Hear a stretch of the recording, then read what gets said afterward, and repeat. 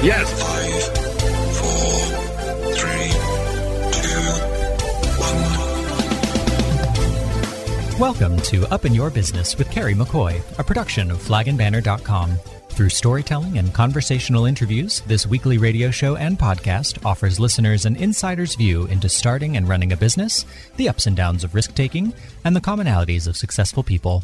Connect with Carrie through her candid, often funny, and always informative weekly blog. There, you'll read, learn, and may comment about her life as a 21st century wife, mother, daughter, and entrepreneur.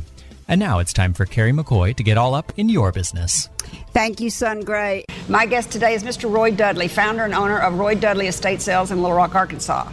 We've all heard about children who at an early age are lucky enough to discover their passion and have a knack for entrepreneurship. Well, this was Roy Dudley, who grew up accompanying his parents to auctions and as early as elementary school began collecting and had a good eye for selling his finds. His career in treasure hunting was not always on a straight and narrow path. For a time, the younger Roy worked as an account executive at Blue Cross Blue Shield. But on the weekends, he kept his thumb on the pulse of the antique business with booths at local malls, quaint antique shops, and an occasional small-scale estate sale. It was in 2006 that Roy took the entrepreneurial leap of faith and began to concentrate solely on his Roy Dudley estate sale business. Today, he has a warehouse full of treasures for sale. He provides estate appraisals and has an estate mediation services that we're going to learn all about today. I'm not sure what that is. It is a pleasure to welcome to the table the collector, appraiser, and dealer extraordinaire, Mr. Roy Dudley. Thank you, Carrie. It's great to be here. So you began collecting at early as 8 years old? Probably a little bit earlier, about 6. And I didn't really start collecting. It's really an interesting story. As my mother and father decided they were going to build a replica of an 1850s Arkansas cabin. And they wanted it to be authentic. They wanted to be hewn logs, handmade shingles. They wanted everything authentic to the 1850s. So they hired a man to build this cabin on our farm, and my mother decided to go to auctions to buy things to fill the cabin with authentic primitive antiques that would have been in the house in 1850. So she wasn't a collector? She was not a collector. Just she liked antiques. So we started going to farm auctions in Washington and Madison County, Arkansas. And she would say, I want a wood cook stove. And pretty soon, she would get a wood cook stove for $5. And then the next week, there'd be another wood cook stove. And pretty soon, she would have 8 to 10 wood cook stoves or pie safes or kitchen cabinets. And they got stored in the barn. So she sort of became the lady that people from Fayetteville would come out to our farm outside Fayetteville and buy furniture from her. So while she was doing that, of course, I was going to the auctions with her.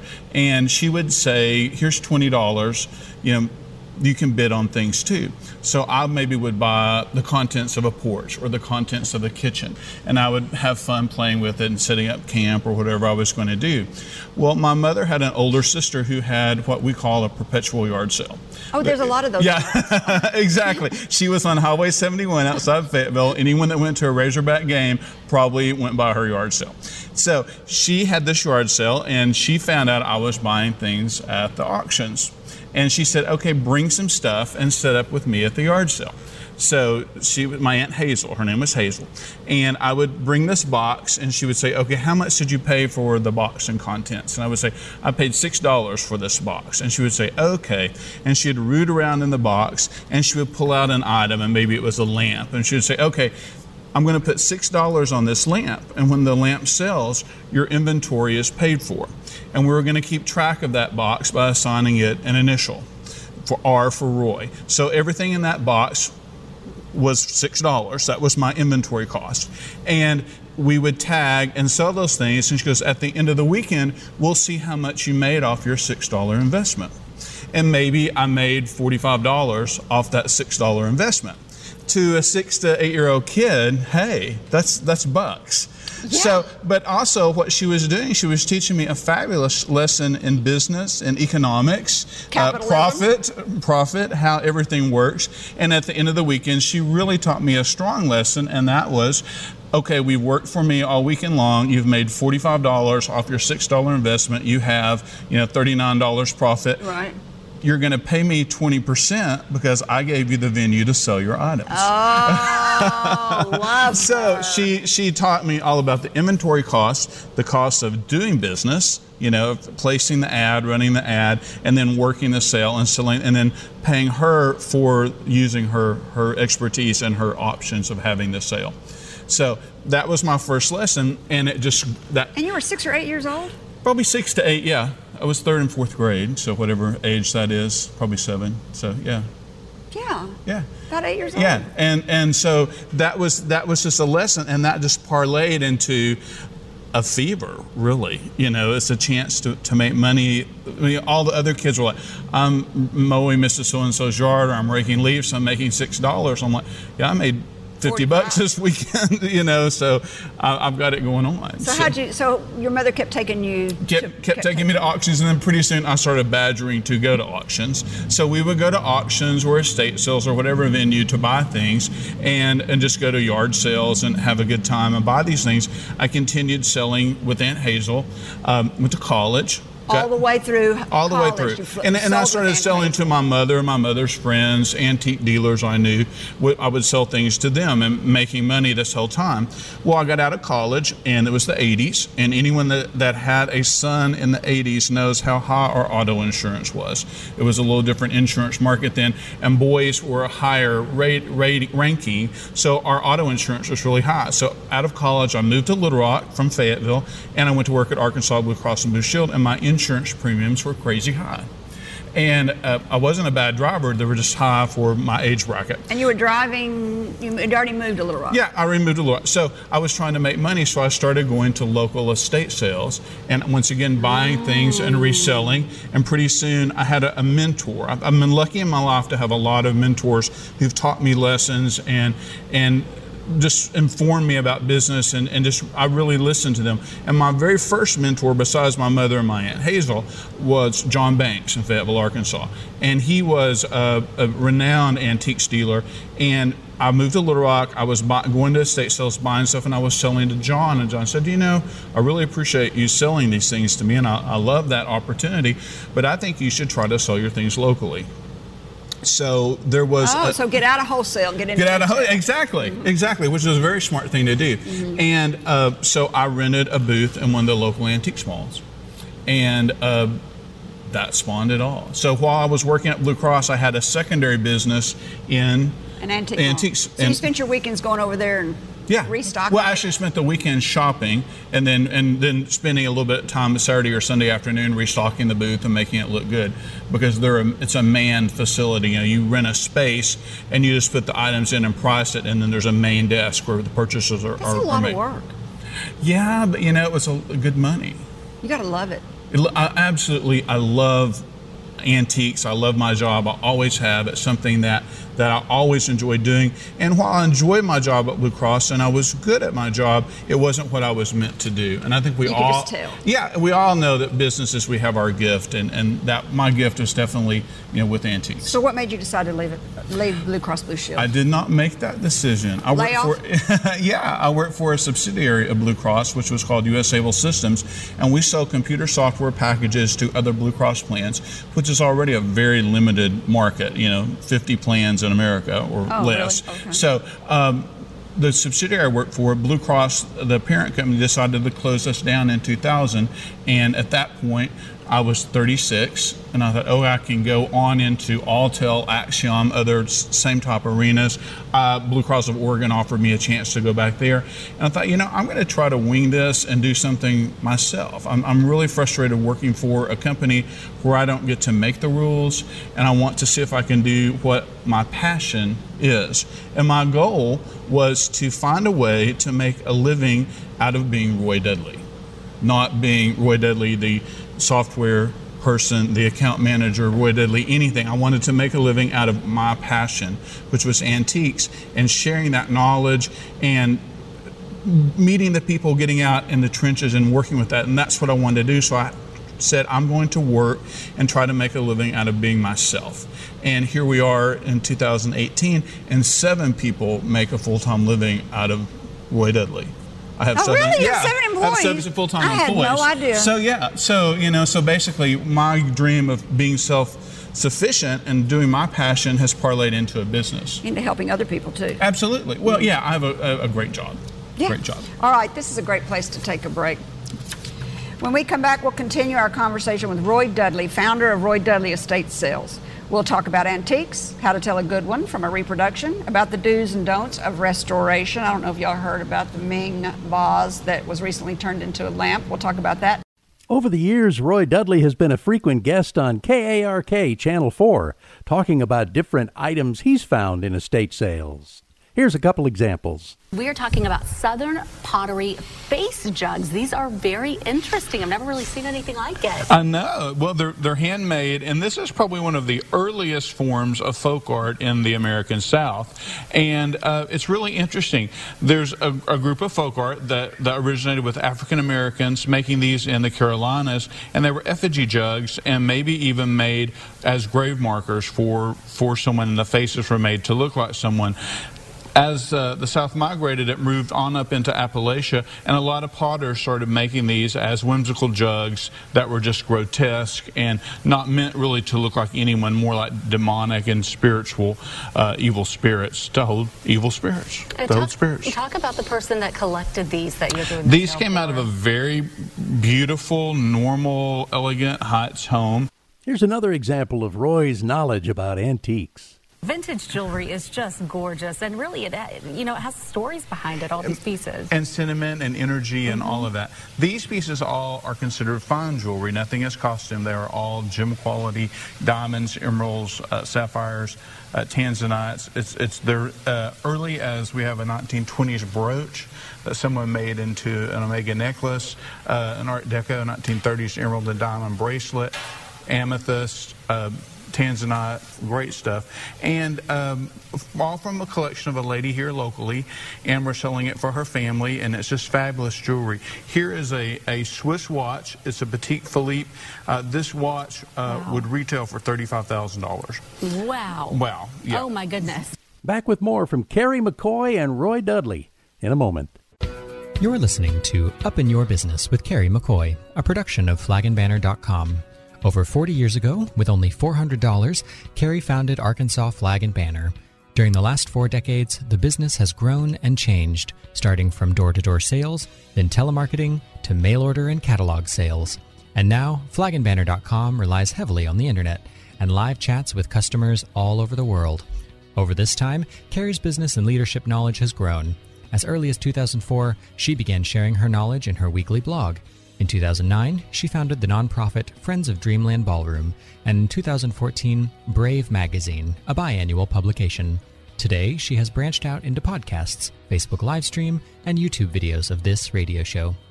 Each week, you'll hear candid conversations between her and her guests about real-world experiences on a variety of businesses and topics that we hope you'll find interesting and inspiring.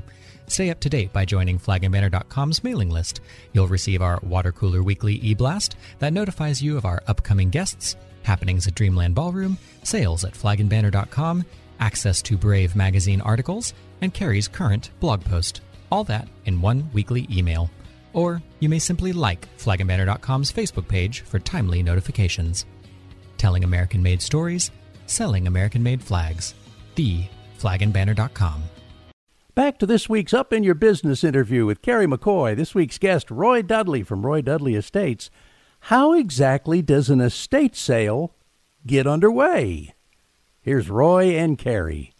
Okay, so go ahead and say. They call you up and say, Roy, I need to run. My house is empty. I need to get out of here. And, sometimes they want a house-based sale where we have a sale in the neighborhood in the house, or we may need to move the items, and then we either move them A to our showroom or B to the warehouse.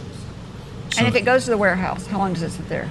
We try to get it out within 2 to 3 months. But, sometimes... So you have that much warehouse that turns over every 2 to 3 months? Yes.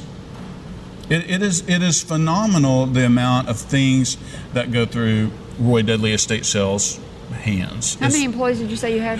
We have 7 full-time employees, and we have a pool of about 15 part-timers that can help. So you just call them in and say... well, maybe it's like... Well, we had a sale a few years ago in Greenbrier. We had to call in anyone that could do any form of appraising. We've got movers. We've got people who clean, pricers.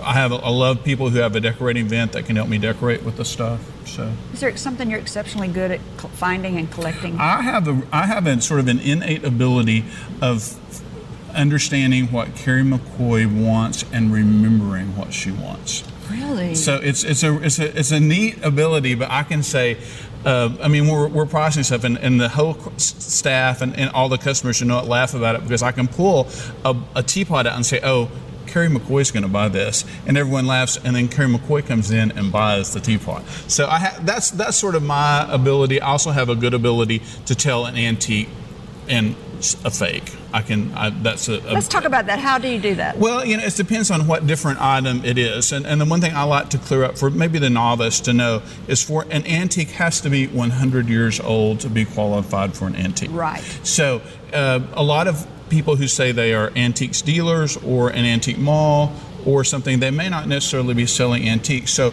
as a customer, you need to know that. They're more like periods. Like they're buying the 50s. Right, exactly. Yeah, something from the 50s is highly collectible, yes, but it's not an antique. Correct. It's vintage.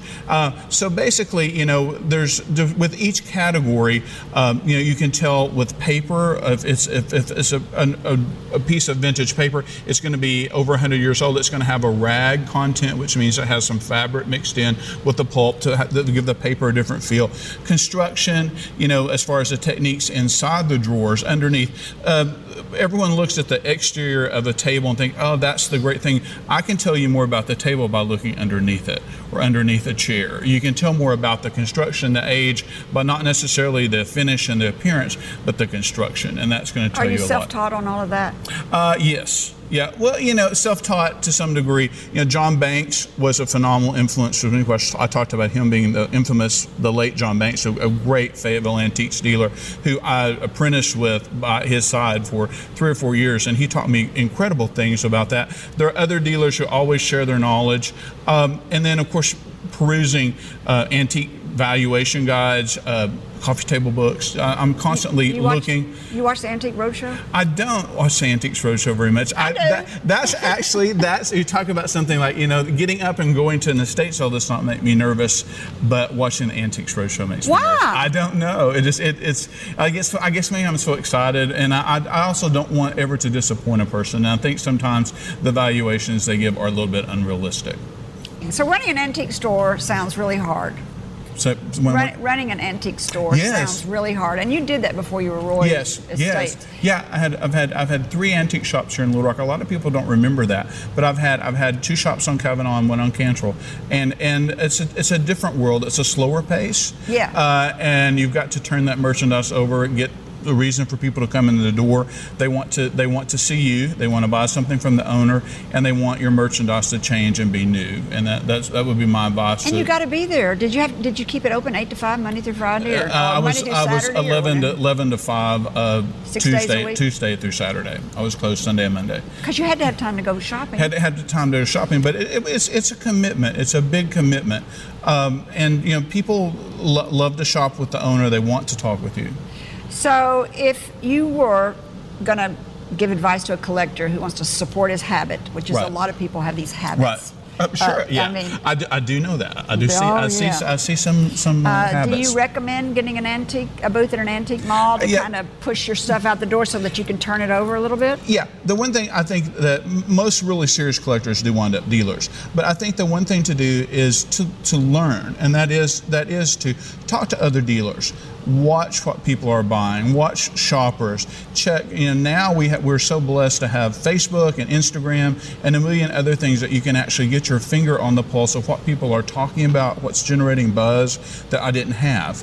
And I think watch your auction sites, eBay, One Kings Lane, First Dibs. Look at all those places and learn from those other dealers. Learn that, and I think a booth is a good place to start. But also go in realistically and know that there's people say, if I pay $50 for this, I want them to double my money. That's not always an option. I would think that's not very much. Not very much. Don't you have to pay the flea market? Right, and that's what some people say. People come to me and they say, hey, I've made my rent this month, I've made money. No, you haven't. You've lost money because you've got your cost of inventory, you have your insurance, you have your taxes, you have your space rental. So, there's a lot of factors besides just making your space rental money. Do you compete with people that don't have business permits? Yes, that is, that you do.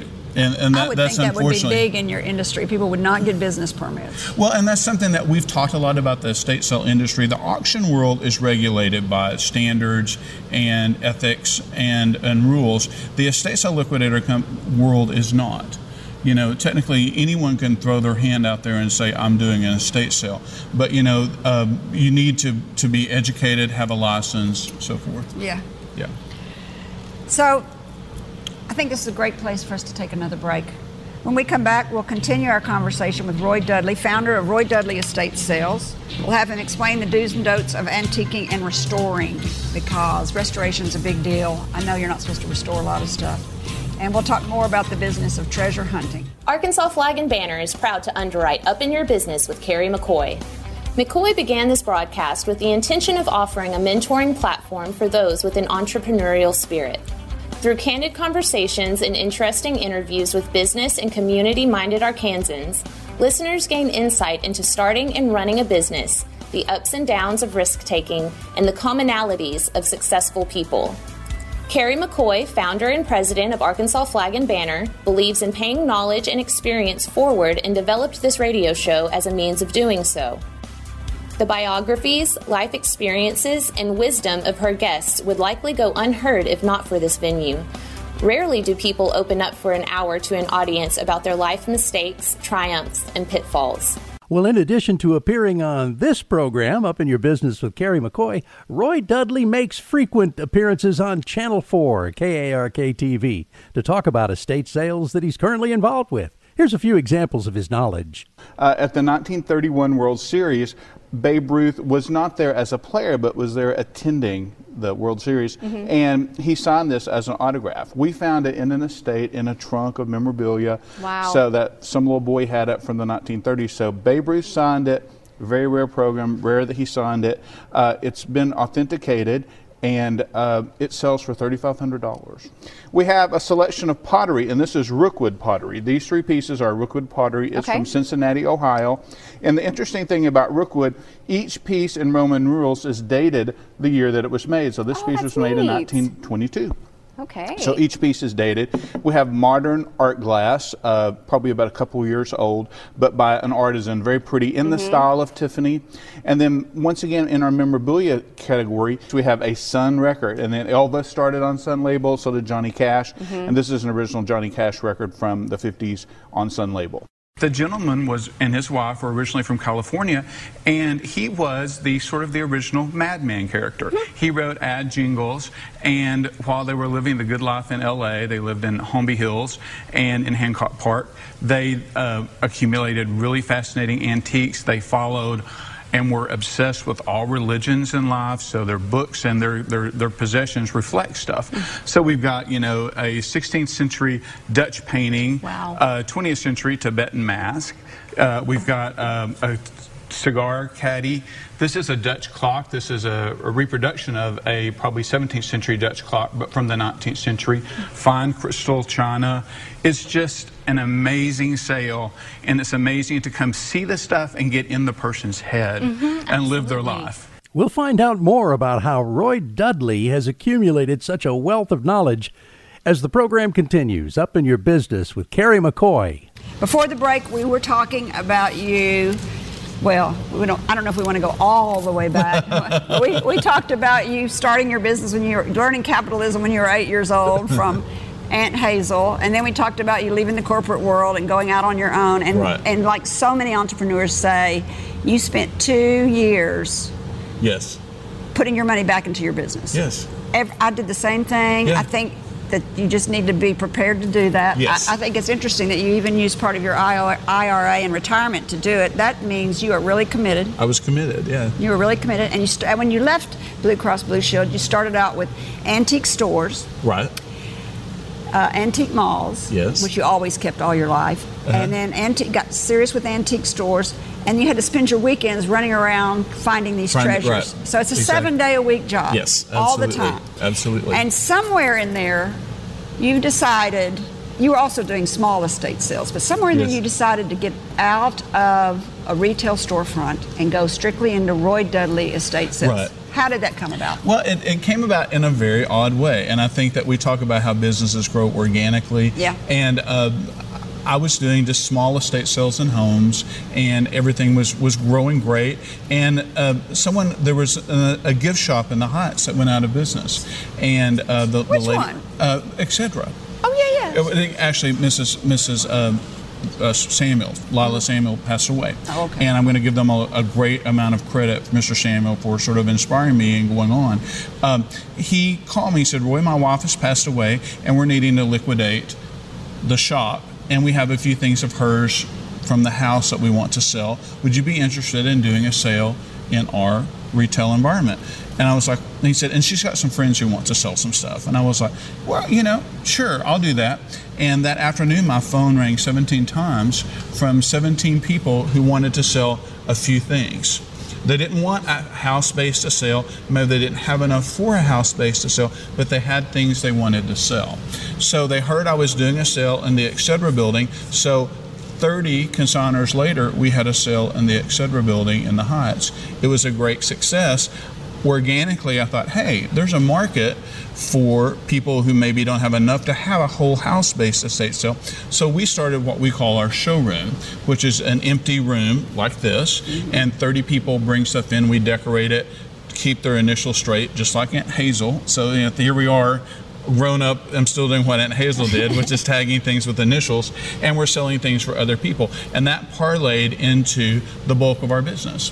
Doing our showroom sales, and our showroom is at Cantrell, Mississippi, and that's each one of those sales probably has 30 consignors. So you just kind of let your lease run out on your buildings and took all that stuff and moved it in. Yeah, I just decided this is I can't do the antiques business justice. I'm not out there finding stuff. I'm not in the shop enough to take care of the people. So I was just going to go to estate sales, and estate sales are really great for me because I meet lots of new shoppers. Yeah. I meet lots of new consignors, and the stuff when a shop can get stale, you get tired of it. With an estate sale, it all goes away within a matter of 3 weeks. So it's not, you don't get tired of your inventory. It's a great situation for me. But you have to move it around all the time. Yes, and when I see you, that's the cost. I have to. And a good example is if you call me and said, "Well, I need to sell this stuff in our house," I'm going to come to your house and visit you. I'm going to come back with my guys, or my guys are going to come and they're going to pack your things up. So they're going to touch it, pack it up. It's going to go on our truck where it falls under my insurance policy. It's going to be moved to our Tanglewood location where I'm going to pay someone to unpack it. We're going to clean it. We're going to tag it. We're going to arrange it and make it look pretty with everybody else's stuff. Then we're going to have a public sale, which I will pay for advertising. I'm paying the lease on the building. And then we're going to carry, when someone else comes in and they want to buy something, we're going to carry it to the cashier. We're going to wrap it. We're going to record it so that proper consignors are paid, and we're going to carry it out the door. That's a lot of steps. So it's a lot of steps and a lot of You've got to trust involvement. your people. Oh, I have the best employees, but yes, you do have to trust your people, and to some degree, the customers have to trust us completely too. That we're going to take care of their stuff, and that we know what we're doing, that we're going to sell it for a fair amount. So how often do you open up your warehouse? We open the warehouse up about every 6 weeks, and our warehouse sales run 3 weekends. So we have a Friday, Saturday, Sunday weekend where everything is full price, close, reopen the next Friday, Saturday, Sunday, everything is 20% off, close, reopen the third weekend, Friday, Saturday, Sunday, everything is 50% off. At the end of that cycle, I have a wholesaler who comes and buys everything that's left. The building is empty, we start all over again. So the inventory that the customer sees of Roy Dudley will change every 3 months? Yeah, every 6 weeks. So it changes every 6 weeks. I am so and impressed. I had no idea. No one really is, and it's when you think we probably go around 350 consignors in a year. So in 1 year, I'm dealing with roughly 350 individuals or families that we deal with. So that's sort of how our business works. And the showroom sales, we still do house-based sales because there are people who may That's where I always see well, you. and you tell the great story because I was doing like sales all around your personal house, and you said, I'm nailing my furniture down, you're getting too close because I'd done like 3 sales around you. But we still do house-based sales, but there are more and more instances where people, new home buyers, maybe don't want someone in the house. Maybe people live in a gated community, the neighborhoods where they have covenants where you can't have sales. There are lots of reasons that people don't want to have a sale in the house anymore, and that's where our showroom really takes off and helps that. Part of the fun of coming your sales in the houses, though, is to see the house. I went to one of your shows a month ago downtown across from the governor's mansion. Beautiful house. And it sold, I saw the other day. Yeah, it sold actually the night before the sale. Oh, it did? Yeah, but no, that's part of it, and a lot of people do love to see the houses, and that's a charm. And the one thing, when someone calls me, I'm going to be able to give them advice and saying, we're going to make more money if we can do the sale of your stuff out of the house, where people will be curious to come see the house, or it sets a real personality, or maybe it's just best to add it into a showroom. And a lot of people want confidentiality from selling their stuff. You know, a lot of people don't want people to know they're selling their things. So when you go into one of your sales, even if it's in somebody's home, you may have brought stuff in from another We place. very rarely do that. Oh, okay. Yeah, most everything with our showroom, we would take the things into our showroom. With a house-based sale, we're going to keep everything that's in the house and not bring other stuff in. That's kind of easier to keep up with because you don't have to keep with. It is a nightmare. Plus, if I'm going to represent you, I want to bring your stuff into a 3-weekend sale, not a 3-day sale. And what a sensitive subject. What? It's such a sensitive subject. Oh. I mean, Grandma has just died, and all the kids want her stuff.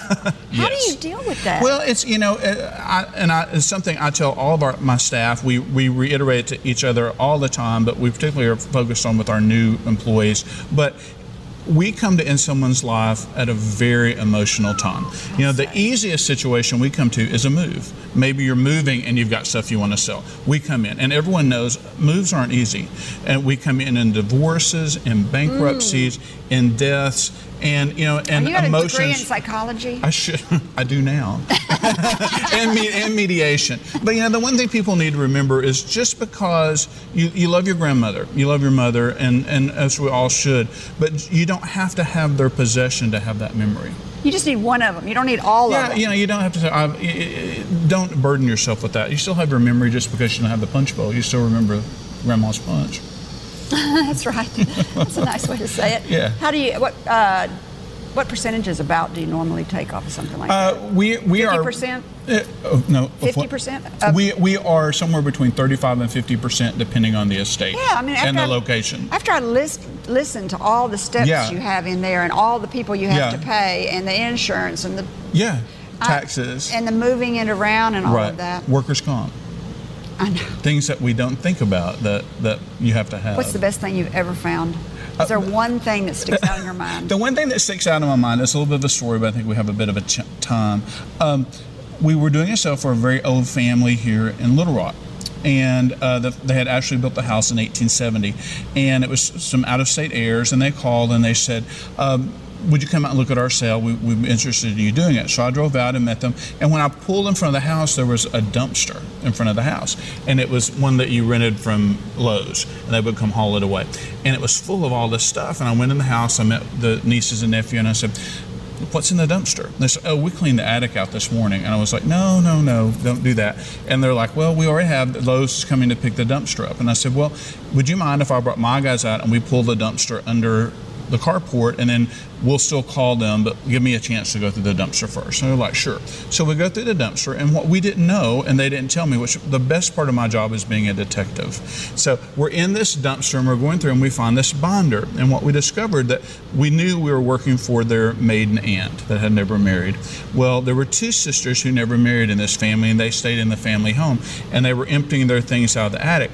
And one of the sisters was an art teacher, and she taught art at the Rower internment camp in Rower, Arkansas for the Japanese Americans. Yeah. So she taught art there every summer, and she saved, I'm getting chill bumps talking about it, she saved all of the children's art and she had a journal for every day she was there in the camp and what was going on and the people's names and the personal art that the kids drew and also that adults drew, because the classes were for everyone. So there's just this incredible capsule of a sad time of America, and it's this capsule, and I'm proud to say that collection is now in the University of Arkansas, and we were able to pull out of a dumpster and get it to people so that everyone can enjoy it. And that's one of the finds I'm most proud of, is the fact that we pulled something out of its imminent death. It was going to the dump, and it got to where everyone can enjoy it, and everyone can sort of see what was going on in those people's everyday life. It's a historically significant. Yeah, it was very significant, and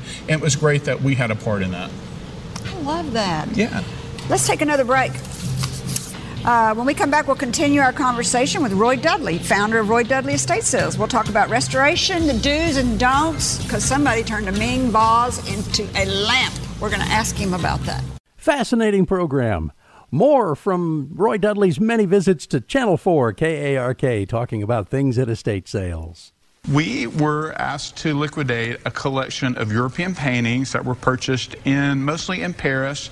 There's about 150 to 200, and they're all from the late 19th century, early 20th century. They're all beautifully framed, restored, ready to go. And in the collection, we found this Virginia McKimmey, and she is a modern, current Little Rock artist that's very popular, and we found a Virginia McKimmey in the same collection. So the person's taste led to that late 19th century, early 20th, but they also have a lot of mid-century, modern paintings, just a really interesting art collection.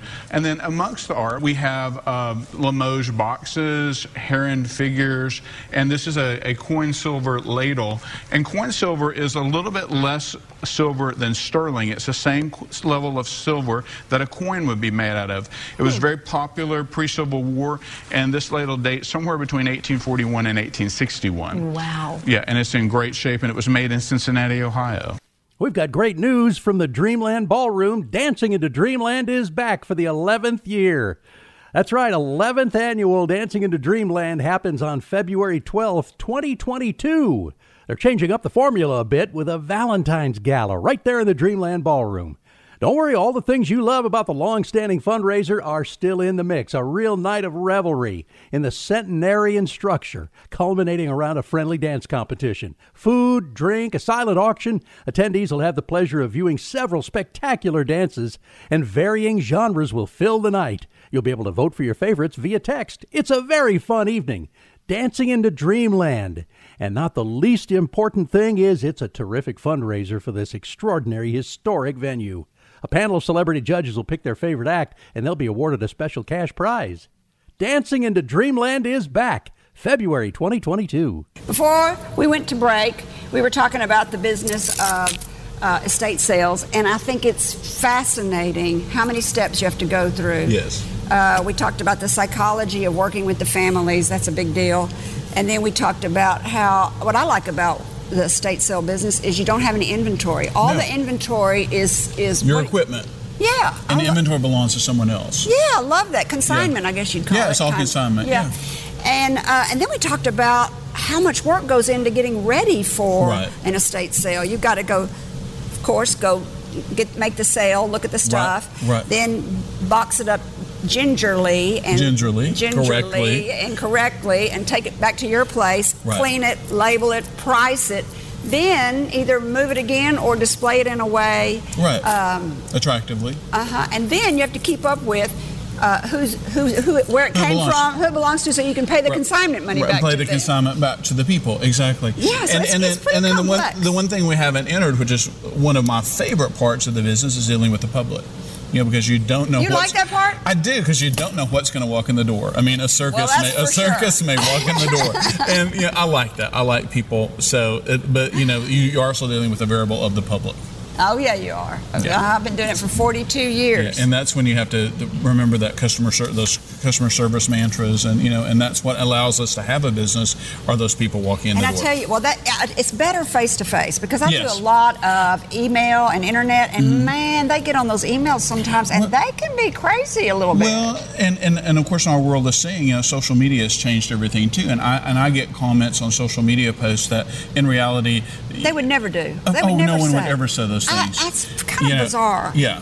So let's talk about restoring something. Okay. This drives Okay. me crazy. Okay. It drives me crazy that people buy stuff, sand it down, and Right. put new varnish on it. Well, Is that right or wrong? Well, and now particularly, it's the chalk painting phase, so people are What's that painting mean? everything. Well, there's a paint that has a chalk formula mixed in it, and everyone is painting these sort of milk paint weathered pieces. And I'm selling a ton of furniture, traditional furniture, that people are painting that may have a wood finish when it leaves me, but in a few weeks it's going to have a painted finish. Painted furniture comes in and Yes, out and of right now style. it's very in. So I it's don't even feel like antiques are really popular right now, do you? No, they're not. They're not. I mean, There was a time. The 80s and 90s when I had those booths in that shop. That was the time. Oak tables were the craze. Yeah. Oh, everyone wanted really everything. You could sell most anything then. Now it's a harder market, and antiques aren't in favor. They still have value. They just don't have the value of what you may have paid for them in the 80s or 90s. Yeah, because people are liking modern furniture. They are, and also you have to realize that I'm now liquidating the baby boomer generation of stuff, and that's the largest generation in America. So right now there's such a saturation of goods on the market from people downsizing. There's such a huge downsizing phase, and their kids don't want it. The kids want modern, or maybe they want minimal, or Minimalism they want is so in. Right. Well, they want, as a good friend of mine in St. Louis told me, which he was very astute and very wise, he said they all want an antique. And antique. One. They want the great antique in their dining room. They don't want an antique dining room. They want just one thing that everyone says, oh, that's neat. It's an old bicycle. Great. On restoring antiques, I have a different theory. There's the intellectual, educated theory, and then there's the live with theory. And I go to, you have to live with your antiques. That's the beauty of having antique, is that you get to enjoy it and live with it. And you need to modify that to your life. Now, 90% of the things that we see that people call as antiques are not antiques. So do with a new finish, paint them, live with them. But there are antiques that have the original finish. Drilling a vase is not good. People do things to metals and silver. Always just consult with someone who knows something before you do it, and say, hey, I get people calling me all the time. They're saying, hey, I have this dresser. Should I refinish it? And that's a 5-minute question for me, and I'm always happy to answer those. That's nice. Yeah, how do people call you? Yeah. How do people get in touch with you? They get in touch with me. They can call. We have 2 business numbers: 501-666-1344. That was so fast. Yeah, 501-666-5856. We'll put that on Flag and Banner's website with your podcast. So if anybody wants it, we'll put the link there. Thank you. And you said there was another number. And my cell phone, 590. You don't need to give your cell phone out. Oh, they all roll to one number. They do? Yeah.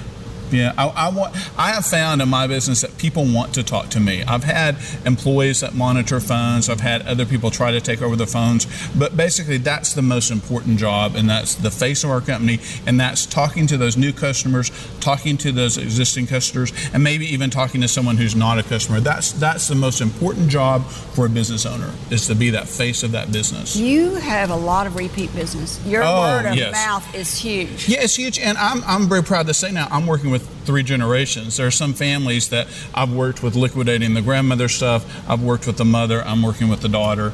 And it's pleasing to know that people are coming back generational. If you could tell yourself something of 20 years ago, what would it be? That's a hard one. Be more selective in everything in life. Oh, that's a good one. I love that. But I think I would probably have slowed down a little bit. Work hard in your business, getting your business built, and then be selective of where your business goes. That you don't need to please everyone; you need to please yourself. That's right. You can't please everybody. Yeah. And I was going to ask you who was probably left the biggest impression in your life, and who's the person that kind of made you who you are today. Is it Hazel or Bass? Well, or your parents, I guess. Well, everyone, all different phases. Parents, Aunt Hazel was instrumental. John Banks, a lady in town, Adrian Cockrell, who did estate sales, has given me numerous crazy advice. June Blankenship, the late June Blankenship. Yeah. They all have shared their knowledge, and that's something I work really hard. I want to share my knowledge with someone new. Oh, I love it. So I'll put a link to how to get in touch with you and I'll share it with you. And we have a gift for coming on since you do antiques. This was a kind of an antique license plate. Yeah, thank you. Thank you very much. From flagandbanner.com. Yeah, you're welcome. Thank you so much, love being here. Before we end the program, let's go one more time to the Channel 4 KARK studios, where Roy Dudley Estate Sales is a frequent visitor. This is a authentic painting of a Scottish lord, probably from about 1820. This is an 1890s, 1880s British uniform. We have a sword from about the same time period. You went inside this man's home in Fayetteville who just had a really interesting life. He's the one that wrote Jingles, is that right? Right, he wrote Jingles for advertising and, was successful. And from the 50s on, he bought these things at auction. And what the really neat part for me as sort of a detective that I get to play, the daughter gave me a giant folder of all the receipts and all the appraisals he had done over the years. So I can actually go back through and I can see that he bought this in 1958 and maybe he paid $400 for it. But then in 1968, it was appraised for $1,200, $78, $2,400. And you could just see the price of the antiques increase and just really get the history of this stuff. And that's not something I get to see very often. I would love to talk to these people. I would love to visit with this man and find out what was the cusp of this collection, what prompted the British officer theme, and what really what was the driving force behind his collection. This is a piece of Knightloke swirl pottery. Knightloke was made in Benton, Arkansas, and it's made of a type of clay called kaolin. Kaolin spelled backwards is Knightloke, and that's how they got their name. They started in the business in the early 1900s, and I think they ended up probably in the 40s or 50s going out. The Mission swirl was most popular in the teens and the 20s and the 30s. This is an abnormally large piece. It's 25 inches tall, most likely a floor vase, an umbrella stand, something like that. It's really interesting. They actually took the different color clays, and as they made the vase, you would have to stick your hand in and make the vase. The clays mixed, and it created this Mission swirl. Wow!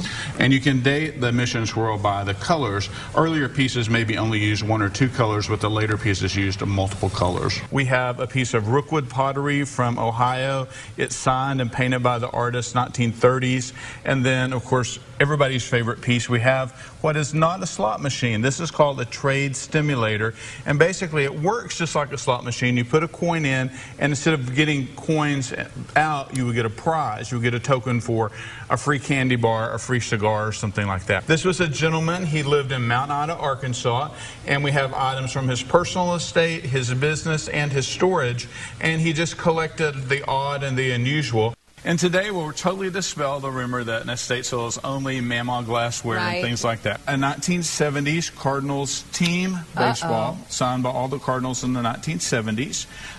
We have a weaving, that's a Pennsylvania weaving, woven by a girl in the 1840s. It's a little fragment, but from the 1840s. Candy containers. Okay. And at Christmas or at Easter, you would have had candy in here as a little treat. Jelly beans, some little fun things. So what year was this made, you said? 40s. 40s. So we've got 1850s, 1840s, 1940s, 1970s. And then we have everyone's favorite thing. It's a 1920s ride push toy of a locomotive. And this would have been a very special little child's toy to play with. Carrie McCoy's guest on this edition of Up in Your Business has been Roy Dudley from Roy Dudley Estates. Hope you enjoyed the program. Here's how you can listen whenever you want to. Listen to all UIYB past and present interviews by going to flagandbanner.com and clicking on Radio Show, or subscribe to our podcasts wherever you like to listen by searching Up in Your Business with Carrie McCoy. Also, you may simply like flagandbanner.com's Facebook page to watch our live stream and receive timely notifications of upcoming guests. You've been listening to Up in Your Business with Carrie McCoy. For links to resources you heard discussed on today's show, go to flagandbanner.com, select radio, and choose today's guests. All interviews are recorded and posted the following week. Subscribe to podcasts wherever you like to listen. Carrie's goal is simple: to help you live the American dream.